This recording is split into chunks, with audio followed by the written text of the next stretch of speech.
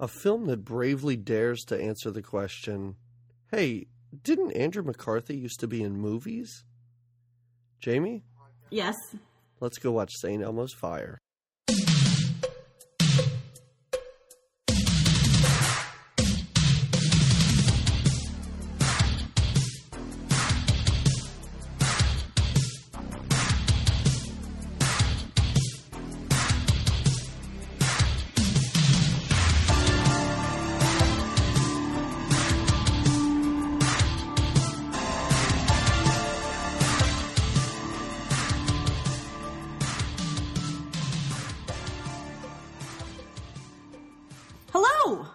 Welcome to our podcast, Good Times, Great Movies, formerly known as Be Kind Rewind. Nope. This has always been our name. Yeah, forever. Definitely. Except if you try and find us on Twitter. I couldn't figure out how to change that. Well, you know what? We're all about change. We're all about change, transition, like Bruce Jenner, or like the 80s itself. We are all about the change. I am here. I am Jamie. I am one half of this podcast, and I am here with the always dynamic and forever fresh. Can I call you fresh? Oh, you're building me up way too much with that. But yes, fresh. Doug. I don't know that I've ever called you Dougie. Like the rapper Doug E. Doug. Exactly. Who was in Cool Runnings, right? Yeah, actually, yeah. Is that okay? Yeah. All right. Yes. Nice. The slightly racist Disney movie about Jamaican bobsledders. Also, it may have been done in the 80s. I was just going to say, really, also, it could be a future cast of ours. Down the line, right? Yeah, that's right. Stay tuned. So, in this week's episode, we've got a new movie that we have reviewed for your listening pleasure. And truly, this I have never seen this movie in my 80s life. I am looking forward to talking about this because I had seen this before. Oh. I had seen it a long time ago. I was in high school, and my feelings about it when I was in high school, very different than my feelings about it watching it now. These first two movies that we've watched, this is exactly what I wanted out of this entire podcast. I wanted maybe a movie I've never seen before, but was genuinely just thrilled by. And then something I remember being very different than how it actually is. So, yes. So, yeah, last week we did, it was our first podcast. We were podcast virgins, so a movie about virginity. Mm-hmm. And this week, to celebrate the end of school? Yeah, school is out. Right? Yeah, graduation. My daughter's finishing school next week. My wife teaches. She's finished in a week or two, and it's that time. And those college grads. Oh, yes. Those college grads. They're out. They're done. About to enter the cruel world. It's so an terrible. Unjust reality, is what it is. And actually, is it all an illusion? We'll never know. We'll never know if the real world is an illusion or not. Yeah, this crew of graduates. In case you don't know at all. With the setup, the movie is St. Elmo's Fire. I love that you have something to compare it to, because it was one of those movies that I had heard a lot about, and everybody's heard about it, but I always thought it looked a little too. It's a legend. No, totally. It's one of when I talk to people about doing an 80s, they're always like about 80s podcasts. They're like, well, St. Elmo's Fire. It's part of that whole, and I think I always thought it was going to be a little too dramatic for my taste, and I wouldn't necessarily say I was wrong. No. If you're looking for something with no drama, don't watch this. No.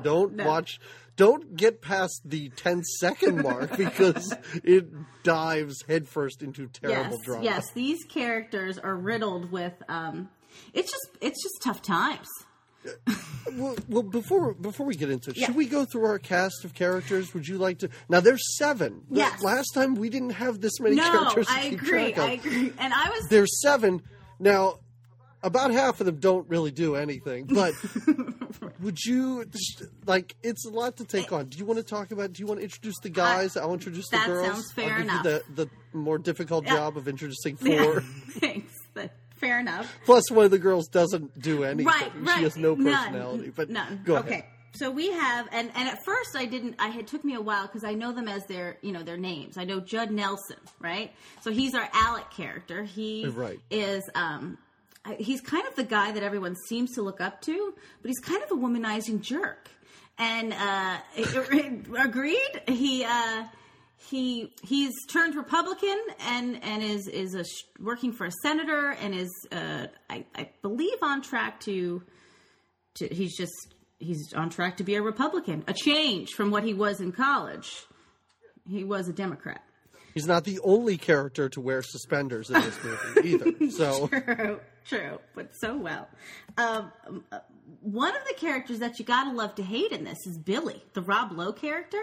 I mean, he's a saxophone playing hot mess is what he is. And I guess because he's Rob Lowe, he's lovable because everybody loves him. But he makes they all make terrible decisions. But Billy really kind of takes the cake. I feel like he's Rob Lowe in the 80s playing Rob Lowe of the 80s. I feel like it's... I think this was his setup character for who he was going to be in Hollywood is what I'm assuming. Minus, or maybe with the sax, I don't know. Right. I feel like then he spent the rest of his career trying not to be this person anymore because it's a terrible person. It's really hard to like him. Like I said, throughout the movie, I'm like, I just don't know why this group... I don't know how this group functions together, but that's a whole nother story. But anyway, so then you have Alec, you have Billy, who are clearly opposites in their personality. You have Kevin, who is Andrew McCarthy, or Andrew McCarthy is Kevin, I suppose. And Kevin is the writer of the group. Very sensitive, always quoting, always, life is an illusion, love is an illusion. I mean, he's full of it. I love it. And then there's an adorable Emilio Estevez, who, we'll get into it later, I'm sure. He's a little psychotic in this movie. He's our good pal Kirby. And Kirby works at a bar. And I think doesn't know if he wants to be a writer or doctor or just a full-time creepy stalker. No, I think he makes up his mind. But the four couldn't be more different. But yeah, you're not quite sure. I think Alec and Kirby live together. No. Kevin and Kirby live together. Billy, the kid, has a kid. And Alec is actually in a relationship with one of our lady characters. But it's a tangled web, really, of love in this group. So, as far as the women goes, there's only 3 girls. I don't know why they didn't keep it even, but Emilio Estevez goes off on his little creepy tangent, so he doesn't really pair off with anyone, which I guess that's why they have uneven numbers. Demi Moore, her character's name is Jules. She's kind of the female Rob Lowe character, right? She's out of control. Yeah. She's always drunk. She's always high. Sort of a drama queen, a lot of fun. Yes. Ali Sheedy does nothing. Oh, she she's does such a nothing dull through character this in this movie. I enjoy Ali Sheedy. I just do. Yeah, and it's a shame because so many of these people are wasted in this movie, in these parts. I just don't understand it. But she doesn't really do anything except be Alec's girlfriend, I guess. She's an architect, which I didn't know because it's never talked about in the movie at all. Nope. I thought she just bought couches for a living. I didn't know. In the gigantic apartment. So, and then the last character is Wendy, played by Mare Winningham. Something like that. And she's the virgin of the group. She sort of dresses like she's a Mennonite. I mean, it's really the fact that these characters hang out together is a total puzzle. You're not quite sure how they all met. I agree. An hour into this movie, I was still sitting there going, "How are these people friends? Why are they hanging out?" And I don't think. And she's the most puzzling of them all. There are some nice side female characters like Andie MacDowell, and there is Thelma Fry from, if you're a fan of 80s series like Amen. I don't know the actress's name, but I know she played Thelma in Amen. Okay, wait a second. Okay, hold on. Before we get into this, let's just start. You did the introduction. You sort of did the synopsis last time, so I'll handle it this time because we'll get to that character, which I wish this movie was about her. I really do. I really do. I wish none of these people were in this. Maybe Andrew McCarthy makes a cameo, but I just wish it was about the prostitute. And the fact that they made the only character who isn't white a prostitute was kind of sad. So, all right, so these 7 recently graduated college, they're cap and gown, arm in arm, so happy. Yeah. Suddenly, smash cut to car accident sirens. They're in a hospital. Yeah. It's terrible. Yeah. And it's immediate. Yes. As soon as they graduate, then you see that you're going to go from joy to devastation. Now, P.S., did you notice in the opening scene at all the large naked man? Of course I did. You don't miss that. And it gave me hope that this was just going to be a really wacky movie. And stuff like this might happen from time to time, but it never does. Well, it did so consistently enough in the first few minutes. Maybe that was the way to draw your attention in, to say, where's more naked butts? But the weird thing is that Demi Moore is the only one who references this fat naked man standing behind them when she says that that's her date, which I thought was actually pretty good. So anyway, Billy, the Rob Lowe of the movie, was in a car accident with Wendy, the Mennonite. The Mennonite mousy girl, yeah. And they're dating? It's a weird relationship that they have because she's a virgin, so it's not like they're in it for the sex.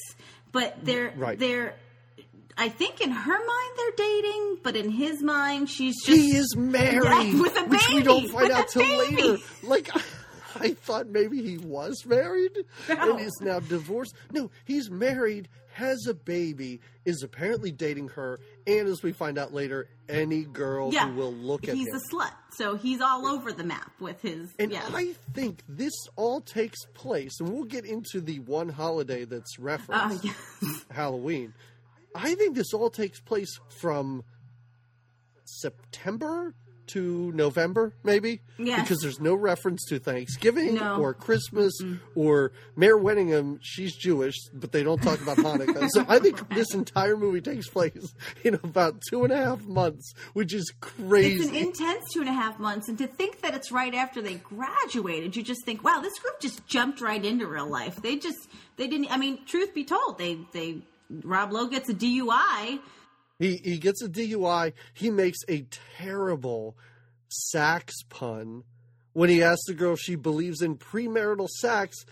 Those are the kind of jokes in this movie, which isn't funny. It's really not.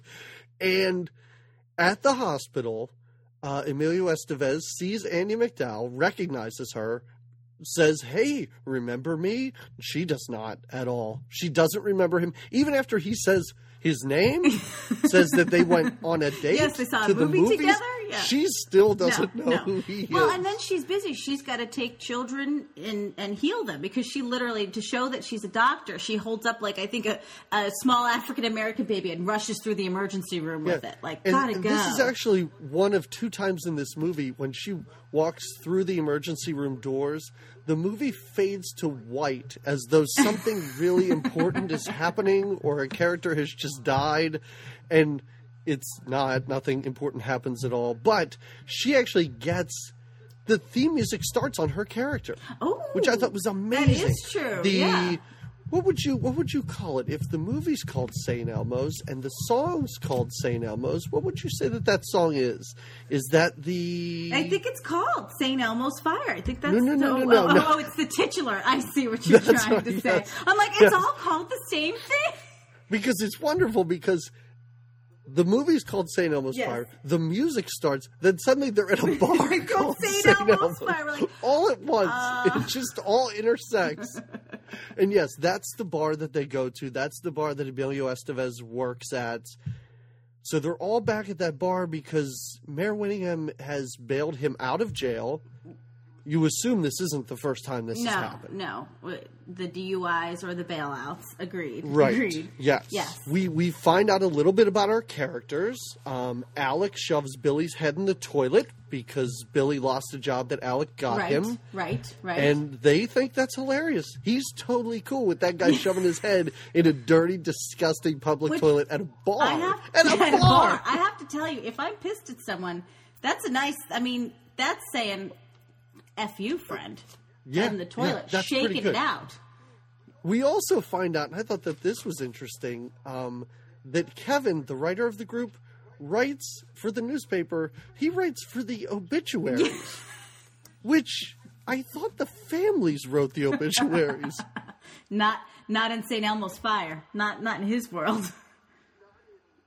They're outside of D.C. Yeah, they just graduated from Georgetown. They all went to Georgetown, which I'm assuming is a pretty difficult school. Is it a good school? It is a good school. Yeah, it's a very good school. Great for lawyers and architects. And how did Rob Lowe go there? I don't understand this. I don't know. How did he go there, and how did he graduate? He should be like 8 years older than the rest of them. Well, maybe that's why he's got the kid and stuff. I mean, who knows? He's got a wife and kid. He might have been married. Yeah. His junior year, he got married. Yeah, they went to Georgetown. Also, fun fact about this movie. Georgetown, the people in charge of Georgetown, I'm going to call him Mr. Georgetown, read the script and said, you are not filming on our campus. So they had to film the school scenes at the University of Maryland. That is an awesome fun fact.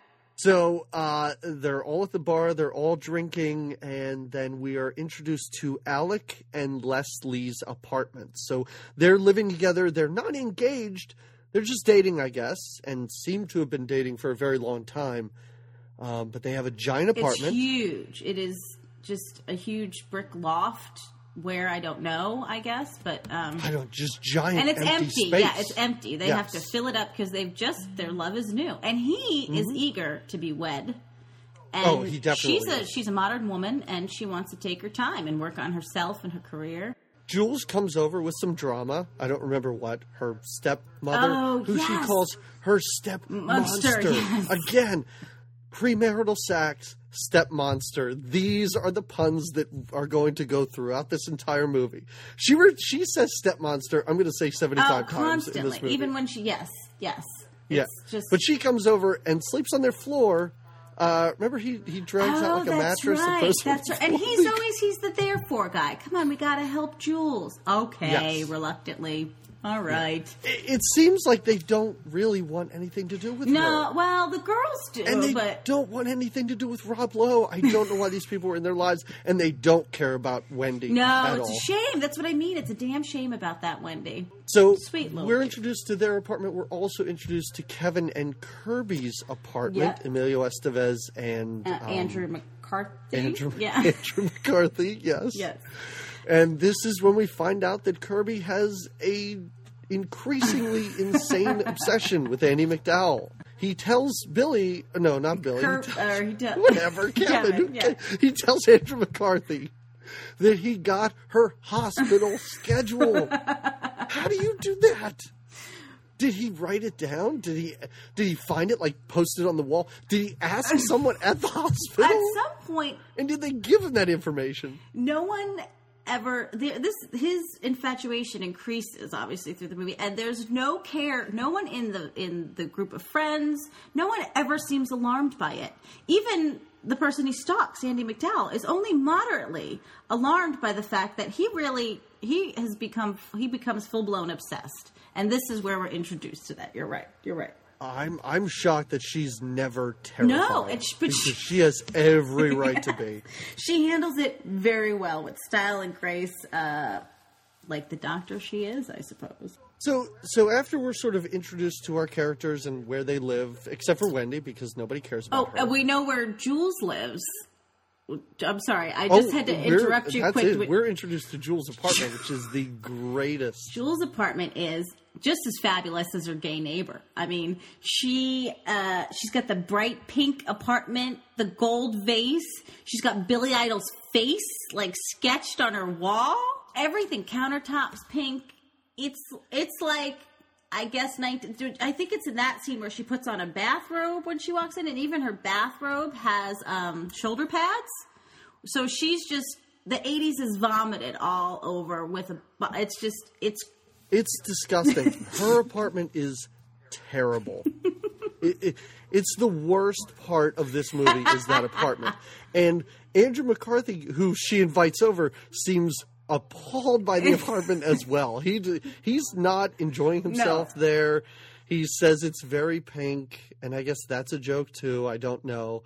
But she calls him over to accuse him of being gay? Oh, the gay intervention she wants to have with him. Yes. Yeah, that's a weird, I guess because we just want to know, we want it to be clear to the audience that his character has never hit on anyone. And maybe that's what it is?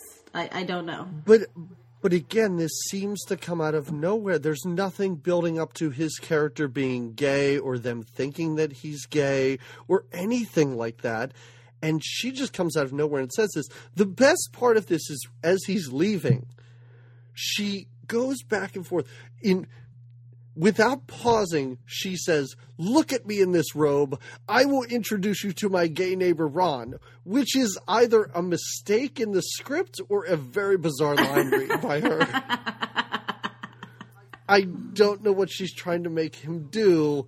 I think she's confused. I don't know if this is the first time we're supposed to be like, oh, she's on coke, definitely. Oh, right. Maybe this is when we realize how heavy drug use she's really into. That's right. Which is possible. This is when we get to see the high side, if you will.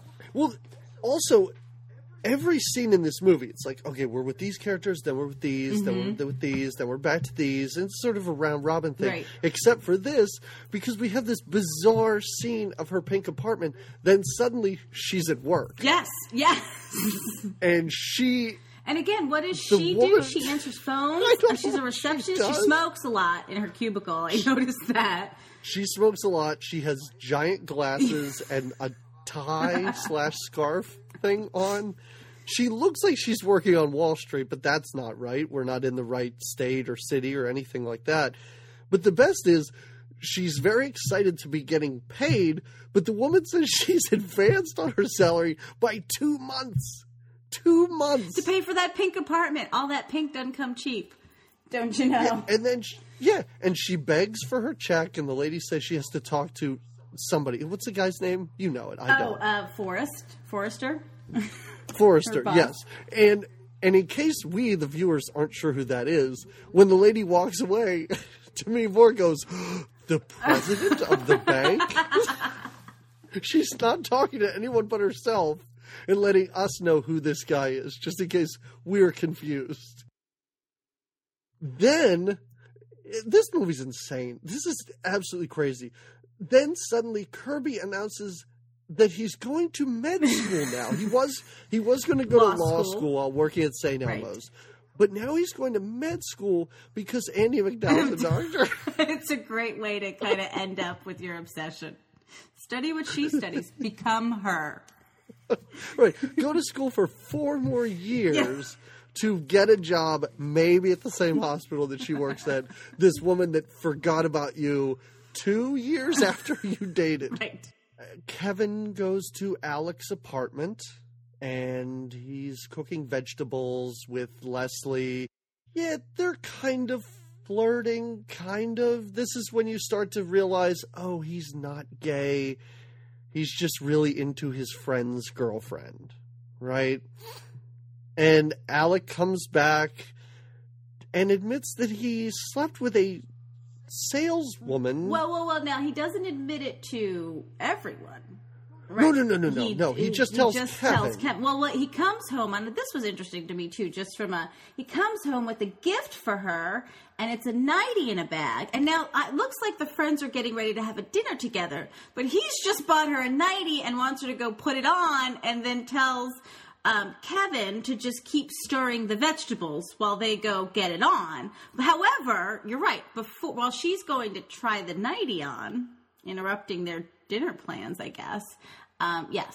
Then Alec confesses to Kevin that he's he says that the sales girl offered to try this on for him, which I thought only happens in like Playboy magazine stories. Like that's not a real. When does the I was going to say, I think I saw it in like Married with Children or something like that, which probably isn't the most reliable place to find out any information on what actually happens at stores.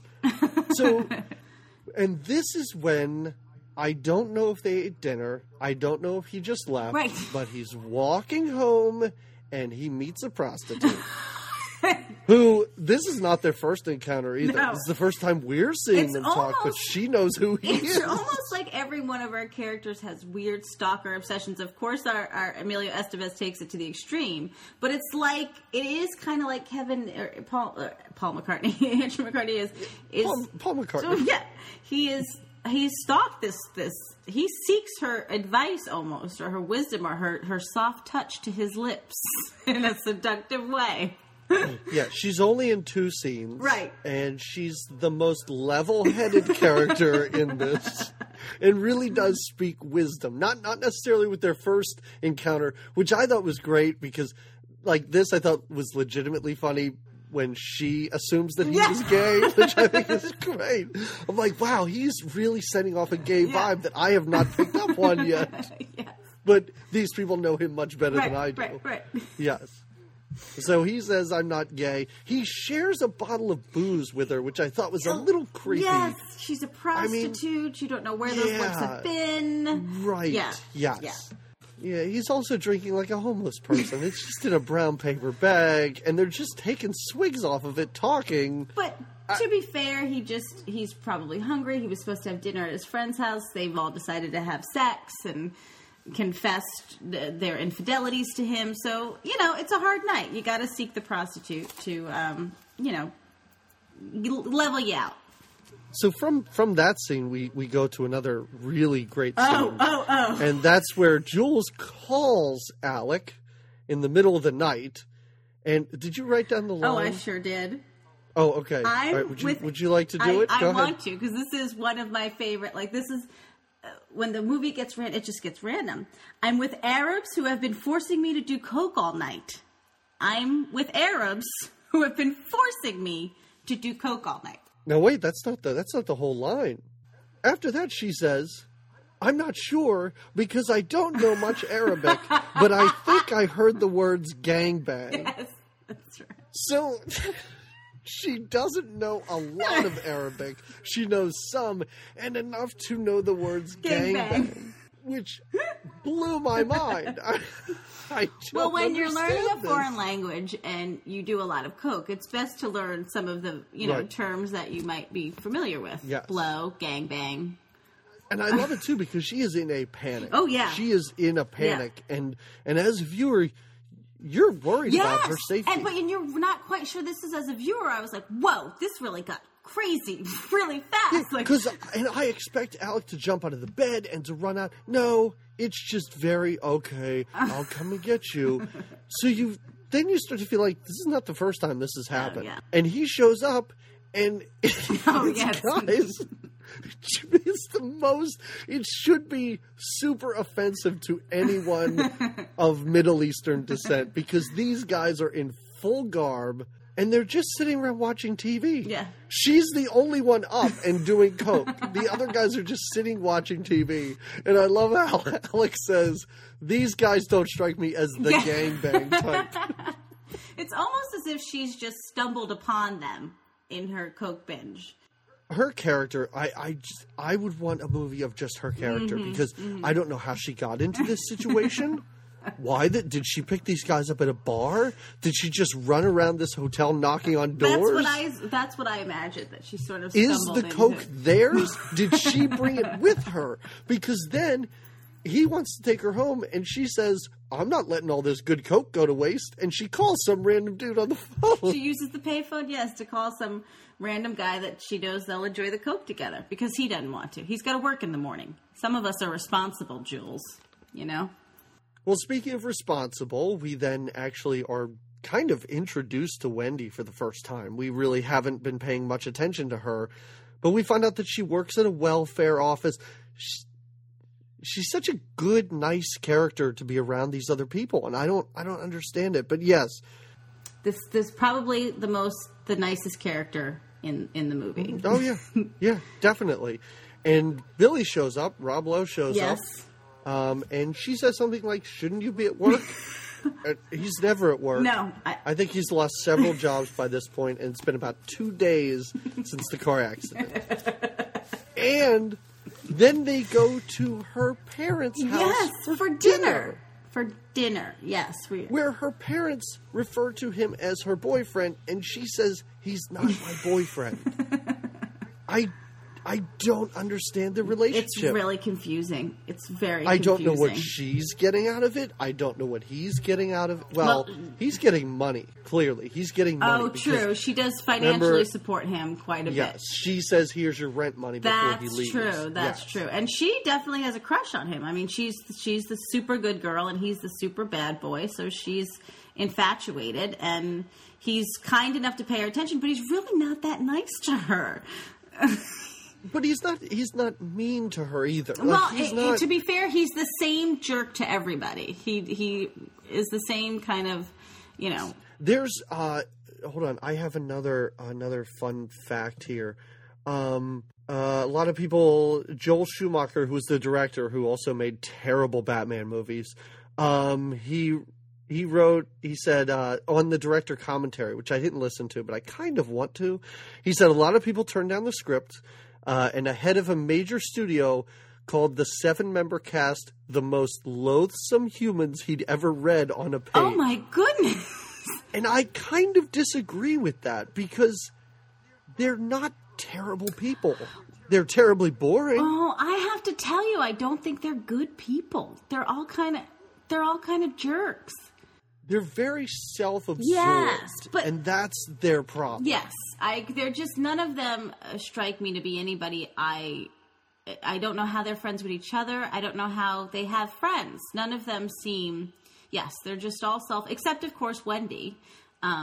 Right, yes. Who is a good character. And I don't understand, again, why she's with these people. But anyway, there are a couple scenes in this movie that I actually enjoyed, and a couple parts where I actually did laugh out loud. Okay. And this dinner was one part. I love how her mother whispers words that are too horrible to say. Like when he does drugs. Yes. The part that I thought was funny was when she asks him where he met Wendy, and he goes, "Prison." I thought that was legitimately funny, and it actually made me laugh while I was watching this. But it is a good scene, too, because then after dinner, he goes out on the roof, and her family is up in arms. They don't know what's going on. Who's ever been on the roof before? They are, but then they... so when they're first... He sits on the roof. He discusses suicide, which is not the only time this will be discussed or maybe happen in this movie. And then they kind of make out for a little bit. She responds to that suicide isn't her. She wouldn't think about suicide if she's still a virgin. Not while I'm still a virgin. So that brings up that whole conversation. And I think that she thinks that that's what they're going to do now but she's not comfortable with it, essentially, right? No, she's not, because he pinches her Spanx, right? I don't know if they had Spanx she in had the 80s. Quite a lot of undergarment on, and he, again, not kind. But I think he says to her that you're allowed to have fun when you're screwing. Like, right, yes. Because he laughed at her in her outfit. He is laughing it up. He thinks it's hilarious. He's just been on the roof. He calls it her school suit, which is very, very insulting. But it is funny because at one point early on, when they're at the bar, she talks about how her thighs are really big. Yes, that's true. So maybe they are Spanx. Because she does. She looks in the mirror and she complains to Jules about how fat her thighs are. Right. And I assume this was written into the script for her because her character, well, not her character, she was pregnant while they filmed this. Oh! Yes. She was the oldest one in the cast. Makes sense. She was in her early 30s. Everybody else, I think Rob Lowe was 19. He was the youngest. Ooh. So as far as age goes, they were kind of on point with the casting, which was pretty good. Yeah. This, I have to say before we move on from this particular scene, this exit, Rob Lowe, when they have their final discussion, they have a fight. She doesn't want him, around. He kind of makes fun of her for being a virgin. It's really, again, it makes you really not like him. But he has the longest exit. When he leaves her place, he looks up at the stairs at her and then turns back around at the door that they're looking at. And this is all almost in slow motion. And when he finally goes to walk out the door, he opens the door and this great big wind comes and brushes him. He's leaving and you could tell this is upsetting. It's epic. Had it not been the 45-minute mark, I thought the movie was over. I'd be like, wow, this is a weird ending, because again it fades to white.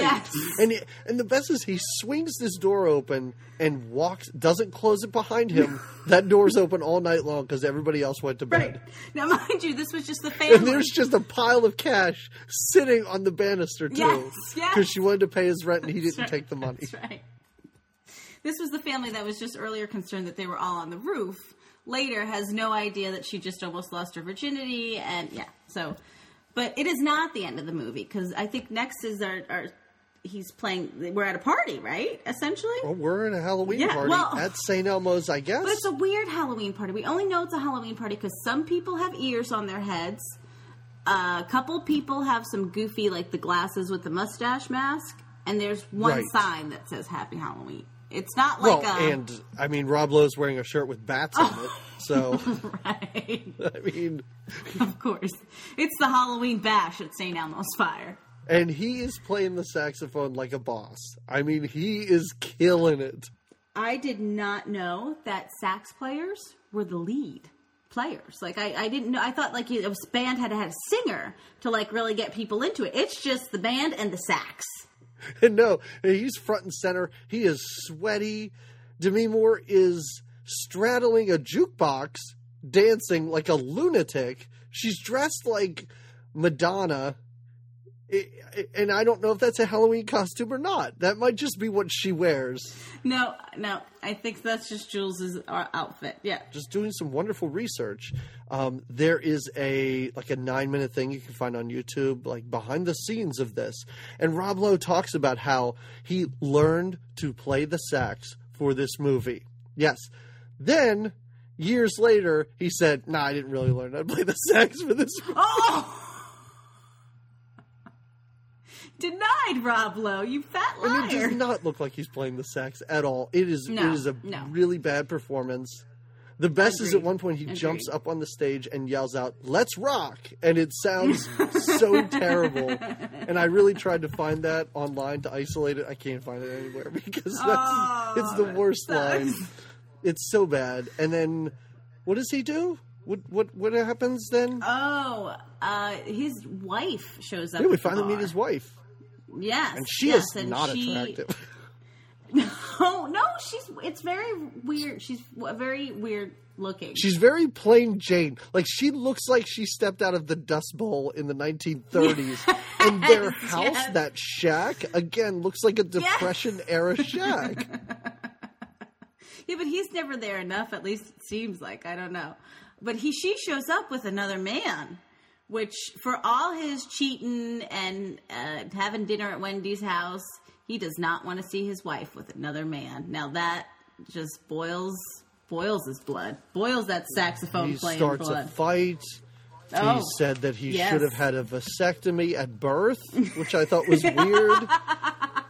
And he kind of goes off with advice about... he gets thrown out of St. Elmo's, which I think that's the last time they're in the bar. Well, they all get fired. If you remember, the bar owner is like, "You're fired, and you're out of here, and everybody's fired." I love how they all get fired. Where only one of them's working there.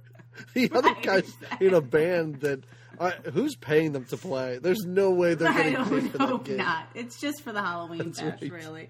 Yeah, but then he and his wife make up in the parking lot, which is weird. Yeah.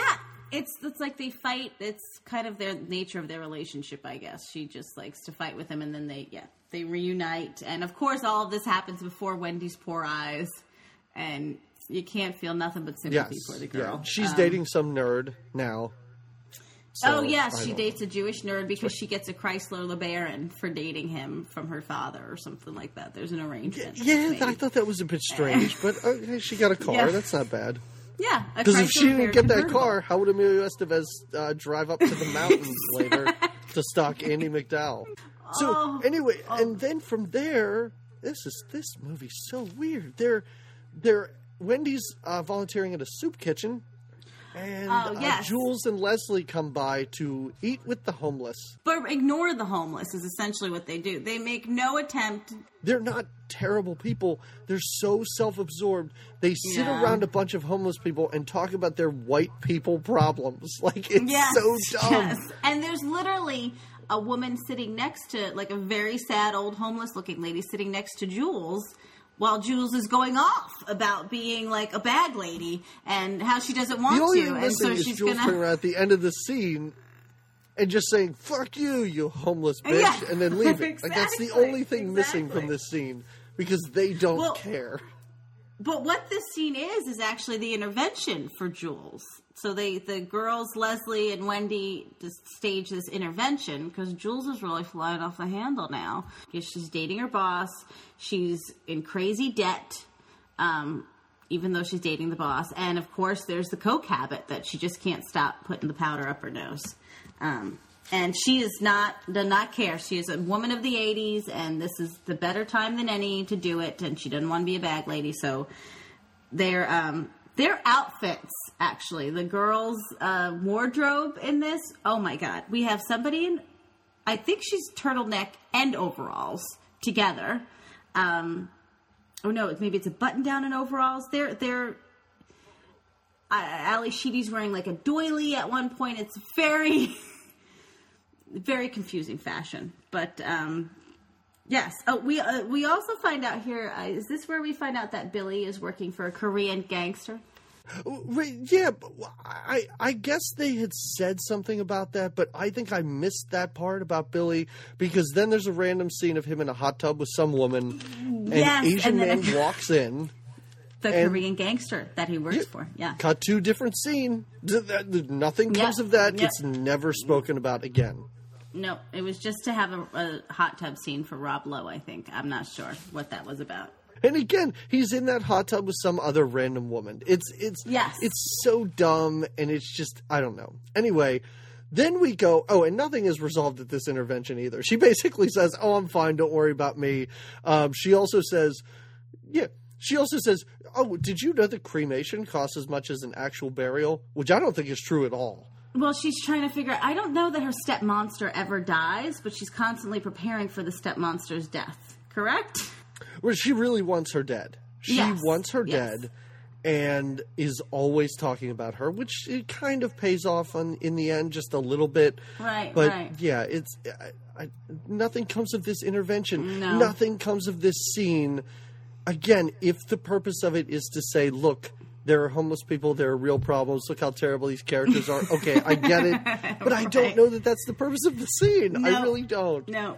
I don't know that this movie is that smart or self-aware. So then, this is another really good. See, I keep talking about how bad this movie is, and then I talk about good scene after how good scene. The scenes are. Well, is this? This is when Kirby is stalking Andie MacDowell. Oh, this plot line, this Kirby and this stalking, really, it's another thing that could, just like Jules is upset, it could be a thing of itself. This could be a movie of itself. Yeah, and I feel bad. I feel like Emilio Estevez got really saddled with he looks the worst in this movie. This obsession makes him look like a total creepo. Oh, this is the scene where he really creeps out, and they allow him to. She's at a party, and he's watching her in the rain. He's standing in the rain. He bites to her in the rain. Yeah. He's on a bicycle for some reason. In the pouring rain. And well, because he didn't get the LeBaron yet. He walks into this party that she's at. Soaking wet. Everybody's dressed to the nines. Yeah, it's a big doctor party. I mean, she asks him how he is, and he says, "I'm obsessed, thank you very much," which she should call the police. She is never alarmed. She is not alarmed at all. She turns around from her little fancy buffet table and just this drenched guy in front of her, and she's just like, "How are you?" She takes him back to her apartment then. Oh, that's right. That's right. And another great part is when when he's smelling her pillow. and the roommate looks at him. Well, this is what she takes him back to the apartment to prove to him that she's like, I don't take out the trash. My roommate doesn't even like me. And the roommate's like, I don't like you. Right on cue.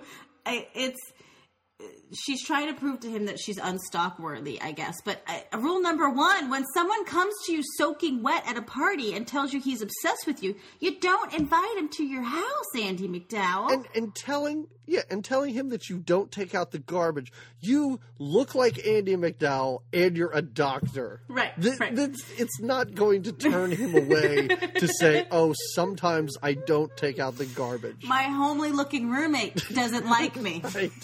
My homely-looking roommate is insanely jealous of me, the way I look and my profession. Right. And she hates me for it. Of course she does. So at the end of this, what he gets out of this, because he's brain damaged, I'm assuming, is that she doesn't want him because he doesn't have money. And he's very appreciative for her telling him that, which she did not tell him that. No. And he says, thank you very much. Now I understand. I don't have money. And he leaves and seems really happy about this. Yeah, he's satisfied. He got the answers he needs. So what does he do about this? He throws a fancy party at someone else's house. At the Korean, because then he gets a job for the Korean gangster. Why does this guy keep hiring these stupid kids? Like, I don't know. Was he a reference on Rob Lowe's resume? And he's like, oh, that guy who was just banging chicks in my hot tub. I'll hire his friend. That seems like a great idea. I think somehow Alec in the Republican office knows the Korean gangster. I think he's hooking them up with all these jobs. And for as terrible as he is for cheating on his girlfriend, these friends of his are ruining his political career. True.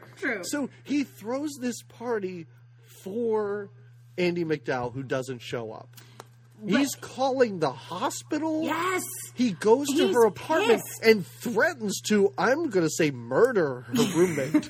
You don't know what He I'll says do something to like, you. I will not be responsible for what I do to you if you don't tell me where she is.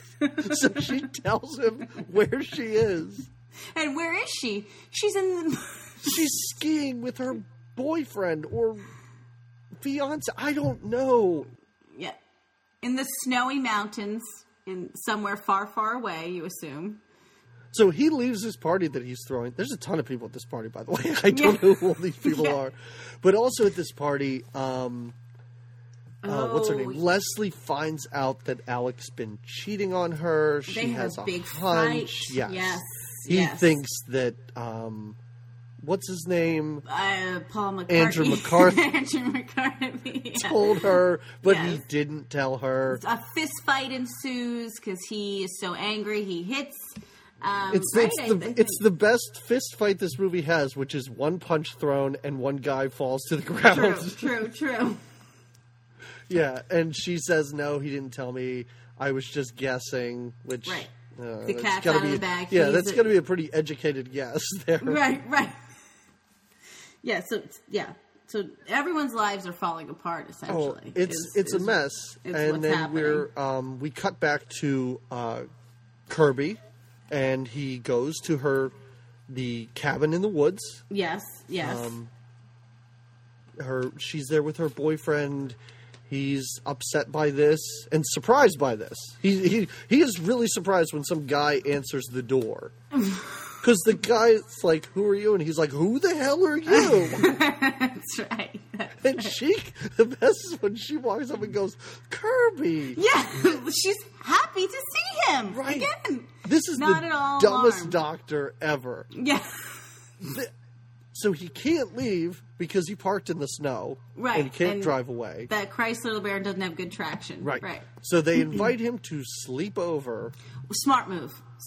She tells him to wear her boyfriend's pajamas, which he doesn't like that at all. No. I don't know if you noticed that. This is very uncomfortable for him. He's got his arms crossed, and she kind of puts them on his shoulder. And after she leaves the room, he just kind of like nudges them off until the pajamas He's so fall. Unhappy. He didn't drive all this way. I don't know what he expected to find, but he didn't drive all this way. He thought that she would be alone in the lodge, just waiting for him to show up. But this is a long scene too, because it doesn't end there, because we're still there the next day when he's leaving. This is a weird goodbye. This is the dumbest part and best part. It's the worst. Let's say it's the worst. I don't know. Would you please tell us what happens, because this is just insane. So he goes to leave, and he doesn't want, this is not the way he pictured things going down. And again, she is ever sensitive to him and his needs. I think is hugging him goodbye. They all walk him to the car. The boyfriend goes inside to get the camera, because of course you're gonna want, when your stalker comes up to see you, the first thing you want to do before he leaves you is get a little Polaroid of the two of you together. Why would he say this? Why would the boyfriend suggest this? If she did it, I'd understand, because she's Looney Tunes, clearly. No, but the if boyfriend Emilio Estevez said it, yeah, that makes sense, because he's nutty too. Well, this is his opportunity, though. The guy's inside, boyfriend's inside getting the Polaroid, so he doesn't want to let this opportunity go, the curbster, so he gives Andie MacDowell this passionate kiss that, dips and blows her away, and she really is, blown away by this kiss. She's like, maybe this was a mistake. The Polaroid is taken, she gets a copy, she can't, even the Polaroid. I did like that part, because the boyfriend hands the psycho stalker the Polaroid, he hands it to her. Right. Which I thought was really great. And then he's all happy and he gets in his car and drives away. He knows he did what he had to do. He came, he saw, he's now this lingering effect on her mind. That's everything he wanted. Creepy. And the last thing to say before we never talk about Emilio Estevez again, because that's it. His character's right, after finished. This, right, exactly. I don't know if you noticed, but when she looks at the Polaroid, neither of them are looking at the camera. They're both looking off to the side, which is really strange. To their future together, of course. Yes. Yeah. But yeah, Emilio Estevez leaves. His character's arc is finished, and that's it. Yes. So Very bizarre. Leslie's really bummed. She goes to Kevin for some support. Yes. And he supports her by having sex with her all over the apartment. Oh, they're in the kitchen. Sex. They're in the living room. The they're whole in bed. time they're she's in the got a shower. double strap pearls on her, and the pearls never leave her neck. He has a creepy coffin that he keeps in their apartment. At a certain point, I think they have sex on the coffin as well. They are just like bunnies. But this is because now it's not just Kirby that has obsessions, because we also find out that Kevin has pictures of Leslie, in a box. And one of the reasons that everyone thinks he's gay is because he's really obsessed with her. And they get drunk together, and he confesses that to her. And in that confession comes this mad, passionate lovemaking scene that is way out of control. It's everywhere. And like I said, the pearls, and they break the shower, which is hilarious. The shower, which I thought was kind of funny. It was, again, another part of this where she started laughing. It seems like that was not intentional, that it just sort of happened during the scene. True. It was and she laughed. It was a nice scene. Right. So then the next day, Alec comes over, and he finds out, and he's upset. She's upset. The end of that. It's the end of that, because this is the big ending. This is the big emotional ending of this. They find out that Jules is in serious trouble. Big trouble. Big high trouble. We find out that the repo men came. They took all everything. of her furniture. Every pink morsel and gold lamp. And what I thought was great, too, is apparently they took that big painting of Billy Idol or just came in and painted over it. Said, you don't even deserve to have this, and they just painted pink over it. Because the apartment the apartment she once has is bare. Yep. Looks like a crack den. Right. She was fired 3 weeks ago and has been pretending to go to work. She's locked herself in her apartment and is attempting to commit suicide. By freezing herself. She's got her face in front of a fan, I think. It's very cold where she is. It's extremely cold. Nobody else seems to be that cold, though. No. They're outside. No. They're not even inside. She's inside. She's locked herself in, and they can't...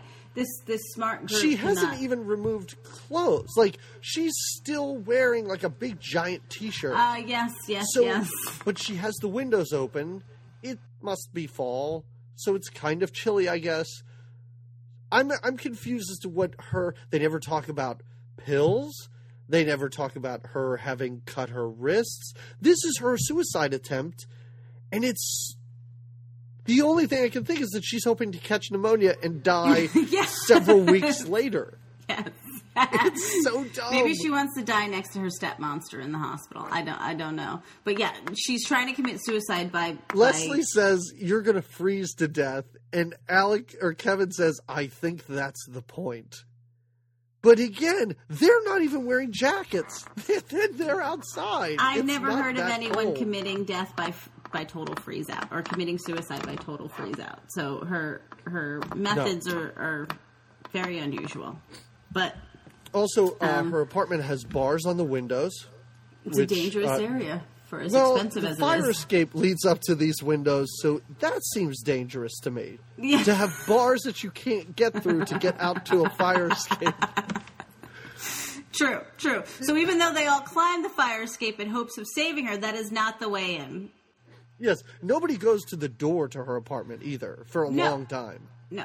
And okay, if this was to happen to you, if you were to see a friend who was apparently trying to commit suicide, well, how would you handle it?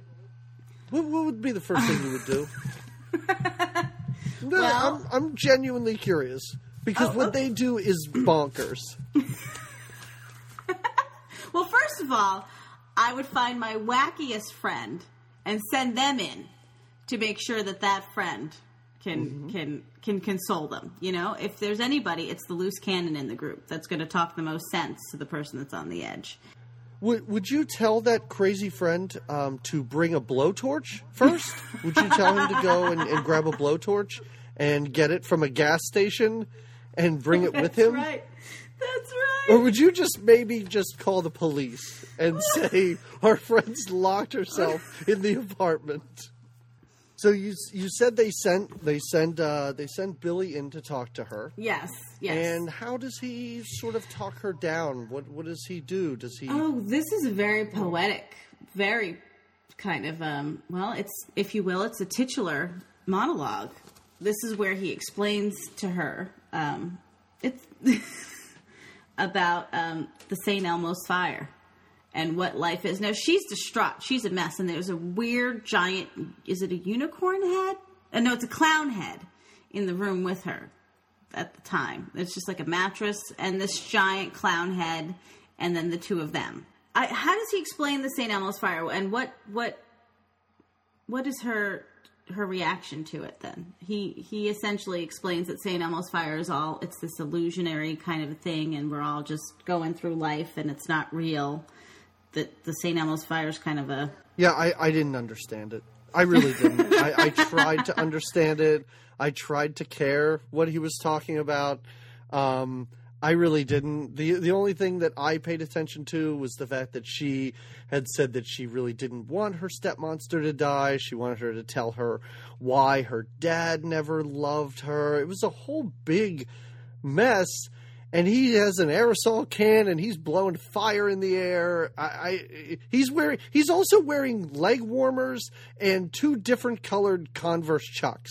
His fashion sense throughout the whole thing. There's another scene that he's in. Again, there's a scene that when he attempts to kind of rape Jules, when he drives her home, or she drives him home, and he hides the keys in his pants. But he hides the keys in his pants so easy because he's wearing sweatpants. So his choice of fashion is I don't understand it, but he's a bad boy. So yeah, I don't know. Yeah, he hides keys in his sweatpants. Wouldn't they just fall right down his leg, right out the bottom? But he just drops them in, and he's like, yeah, that's a weird scene to me. Where that's when I'm like, I don't think that I even like this character, Billy, or any of them enough to care what happens to them. You know? That's a weird scene too, because I'm like, wait a second. These two went to college together and they didn't have sex a lot? It seems obvious. Why are you just trying now? Yeah, right. Exactly. And this all happens outside of his home that he lives in with his wife and his baby, of course. He's just a terrible person in this whole Okay. Well, you talked about the giant clown head, and the thing that I thought was great about the giant clown head was Repo Man came and took everything. Except, like you said, a mattress and a giant clown head, which means she brought that with her. She had that. She had that growing up, I'm assuming. She took that to college with her. Maybe it was a gift from her terrible dad who never loved her. Yeah, that means something to her. And right. Yeah, and then she's fine.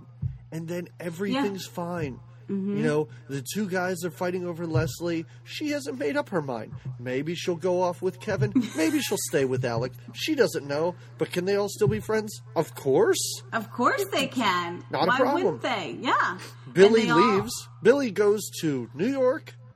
Yeah, he's going to... I assume he's dead within 3 years. Yeah, obviously. But yeah, that's the beauty of it. He goes to New York. He's got to move on. He's got a career in leading, playing the sax, I guess. That's right, yes. No, he hawked his sax, remember?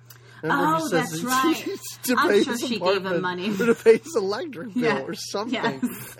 And the best is, before he leaves, he and Wendy have a conversation.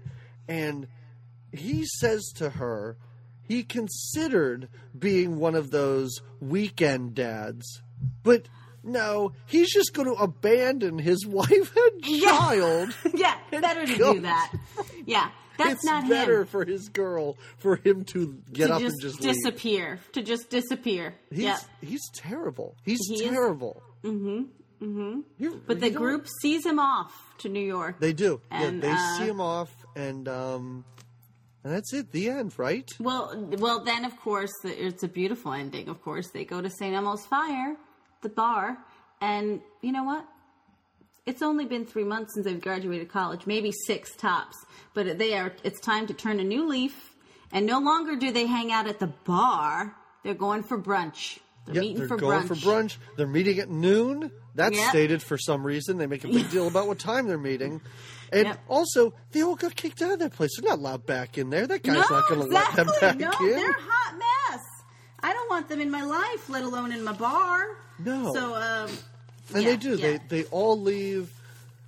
I guess everything is resolved. I guess Jules isn't a coke addict anymore. Yeah, you're not sure if she's sobered up or not, or I don't know. What are your overall impressions of the movie? Like, what was your overall thought when you were done with this? I guess I felt that if I watched it at the time, and that's why I'm interested that you said that you had. If I watched it at the time and I was of that age, perhaps that's when I would find it most relatable. Maybe that was just the pulse of college grads in the 90s. So I thought, when I first took away, I thought, well, somebody had to relate to this on a really, certain level. I could not.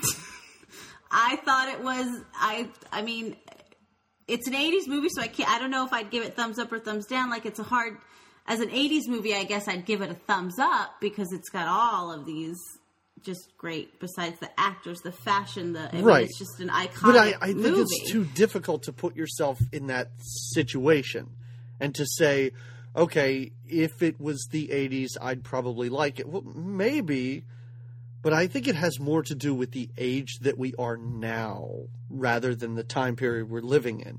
Because I think you could show some kid who's 14, 15, 16 years old this movie now, they'd probably like it, I think. Because they don't know any better. You know what I mean? Right.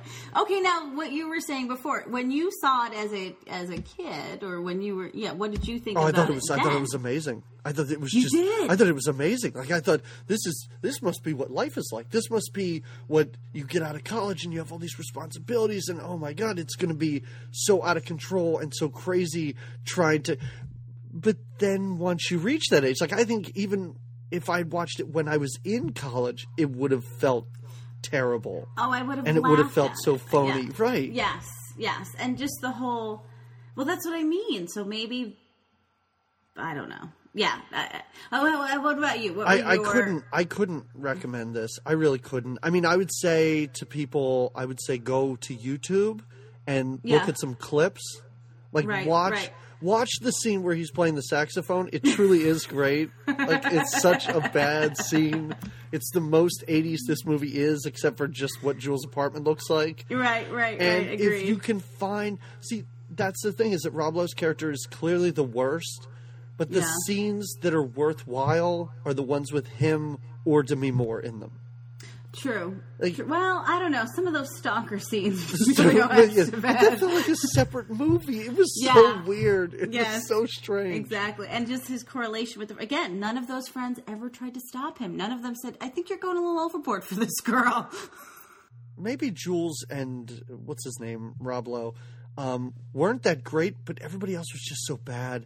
They were just so boring. Like, Andrew McCarthy moped his way through this entire movie. Oh, I know it. Any scene with him in it, I was instantly depressed, and I wanted it to end because I knew it wasn't going to be worthwhile. It was the same little spiel that he kept doing as this character. It was almost like his character had this same, like, rotating, like, everything's an illusion. Marriage is an illusion. Life is an illusion. Love's an illusion. Of like, and what a pretentious asshole. He finally gets an article published, and the title is The Meaning of Life.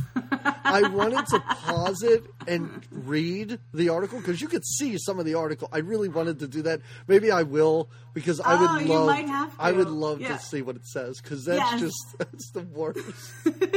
It's the worst.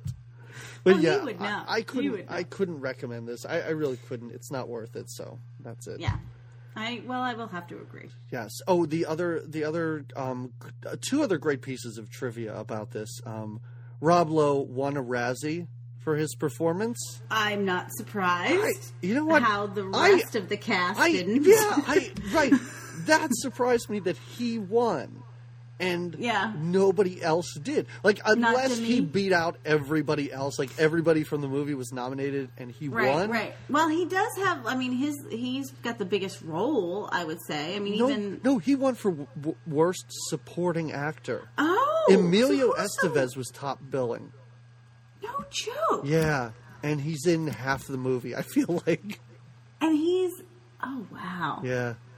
And just one other piece of information here. Please. The role of Jules. Okay. Do you know, Joan Cusack was offered the role. Wow, that would have made it a little more interesting. She was like, I cannot. Right.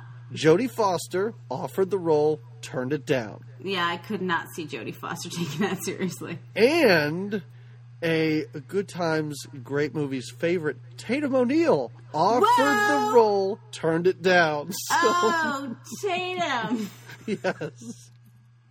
Yeah, so I'm sure that all three of those actresses are people that we're going to see soon enough at some point. Yes, but they were not in this, and somehow Demi Moore got it and just rasped her way through her entire performance. When she talks to him about being gay, I couldn't understand a word she was saying. I was like, do I just have the volume down really low? But no, it's just she's so raspy and she's whispering. Anyway, what would you recommend? Would you recommend anything instead of this movie? Well, I have to say the movie that I did see that is kind of, but it's of a different age, but it's the same sort of coming of age of a group of friends. The Big Chill, which is also an 80s, and so I don't know if it's fair to recommend another 80s movie, but I like The Big Chill as a group movie. I have seen that one, and I thought when I ended St. Elmo's Fire, that was my thought, was like, wow, if this was the kind of because The Big Chill's about 30-somethings, and this is about 20-somethings, clearly, and I said, I just thought that it was, and of course, I mean, Reality Bites has a certain comparison level, and again, a movie maybe because it's more relatable to me, I would recommend Reality Bites 10 times over St. Elmo's Fire. Yeah, I mean, Reality Bites is funnier. It's smarter. The dialogue's better. The performances are better. Like, it's the same movie. It really is. Yeah, But it's just so much better. And you're right. So much. The Big Chill, it's like if the characters in this movie eventually got their shit together, that's what The Big Chill is. But The Big Chill, again, it's better performances from better actors and a better script. Polished. Yes. Yeah, it's everything that this movie wasn't. Exactly. But so mine are very. What recommendations would you have? For us? I have a recommendation that I thought may tie into this, because a movie I would love to see would be these characters in college. True. That would be because, and what I'm going to recommend is pretty recent, 2002. I don't know if you saw it, The Rules of Attraction. Yes. Okay. I would recommend that because, again, the characters are unlikable. They are terrible people. They're worse than these people, but it works sort of in the microcosm of college. Like, it makes sense that they're terrible people, and it makes sense that they think that they're so important in that environment. They're not dealing with homeless people. Like, it's yes, but yeah, I would recommend that. It's such a nice looking movie. There's a lot of split screen. There's a lot of like, the movie starts and you watch it for about 5 minutes, and then what you just saw plays in reverse for 5 minutes. It's really cool. There's some smart things about it, so it's worth seeing.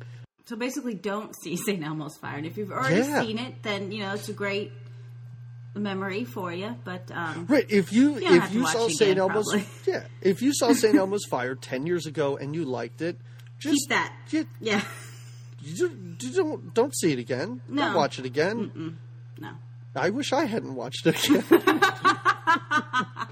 Sometimes these will happen. I kind of liked it. It's this great Brat Pack movie. Oh, and I really, as I was watching, I tried not to compare it to The Breakfast Club, but I found that really difficult, and I found myself comparing it to The Breakfast Club, and Emilio Estevez was so much better in The Breakfast Club, and Judd Nelson was so much better in The Breakfast Club. And Ali Sheedy, she was a character. She wasn't just so cardboard. I know it. Yeah. No. Oh, and that came out the same year. No joke. Yeah, so they played high school seniors and then early 20-somethings in the same year. So, yeah, they're very talented. Well, hardworking crew there. Hardworking crew. All right. So I think we could sign off. I think we fully tore apart this morning. Yeah, we did. Yes. We did. This is not a recommendation. No. So what are we going to do next week?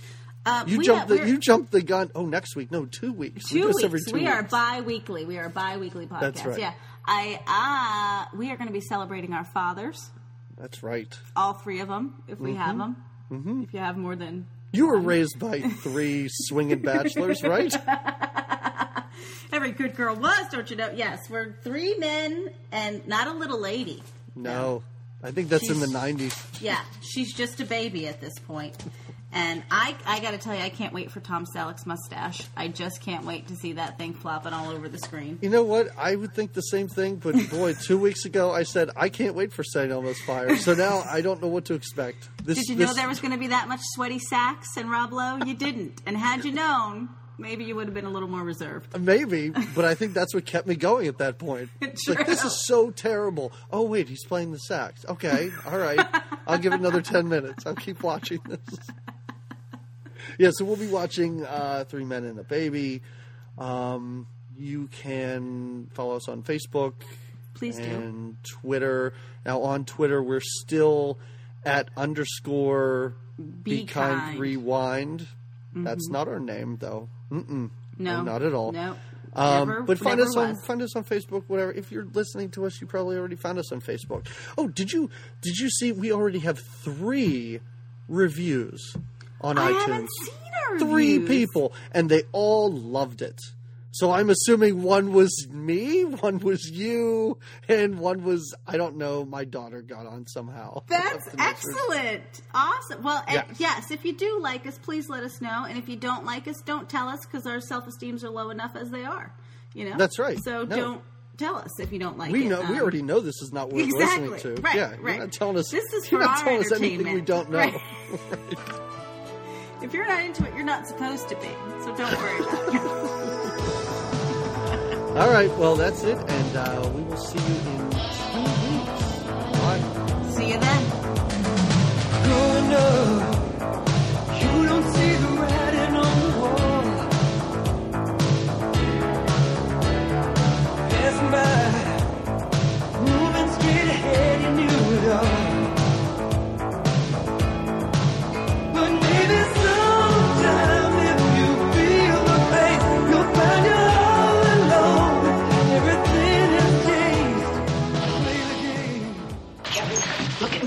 you hard? No. Look, let me just introduce you to Ron. He's gay, too, and he's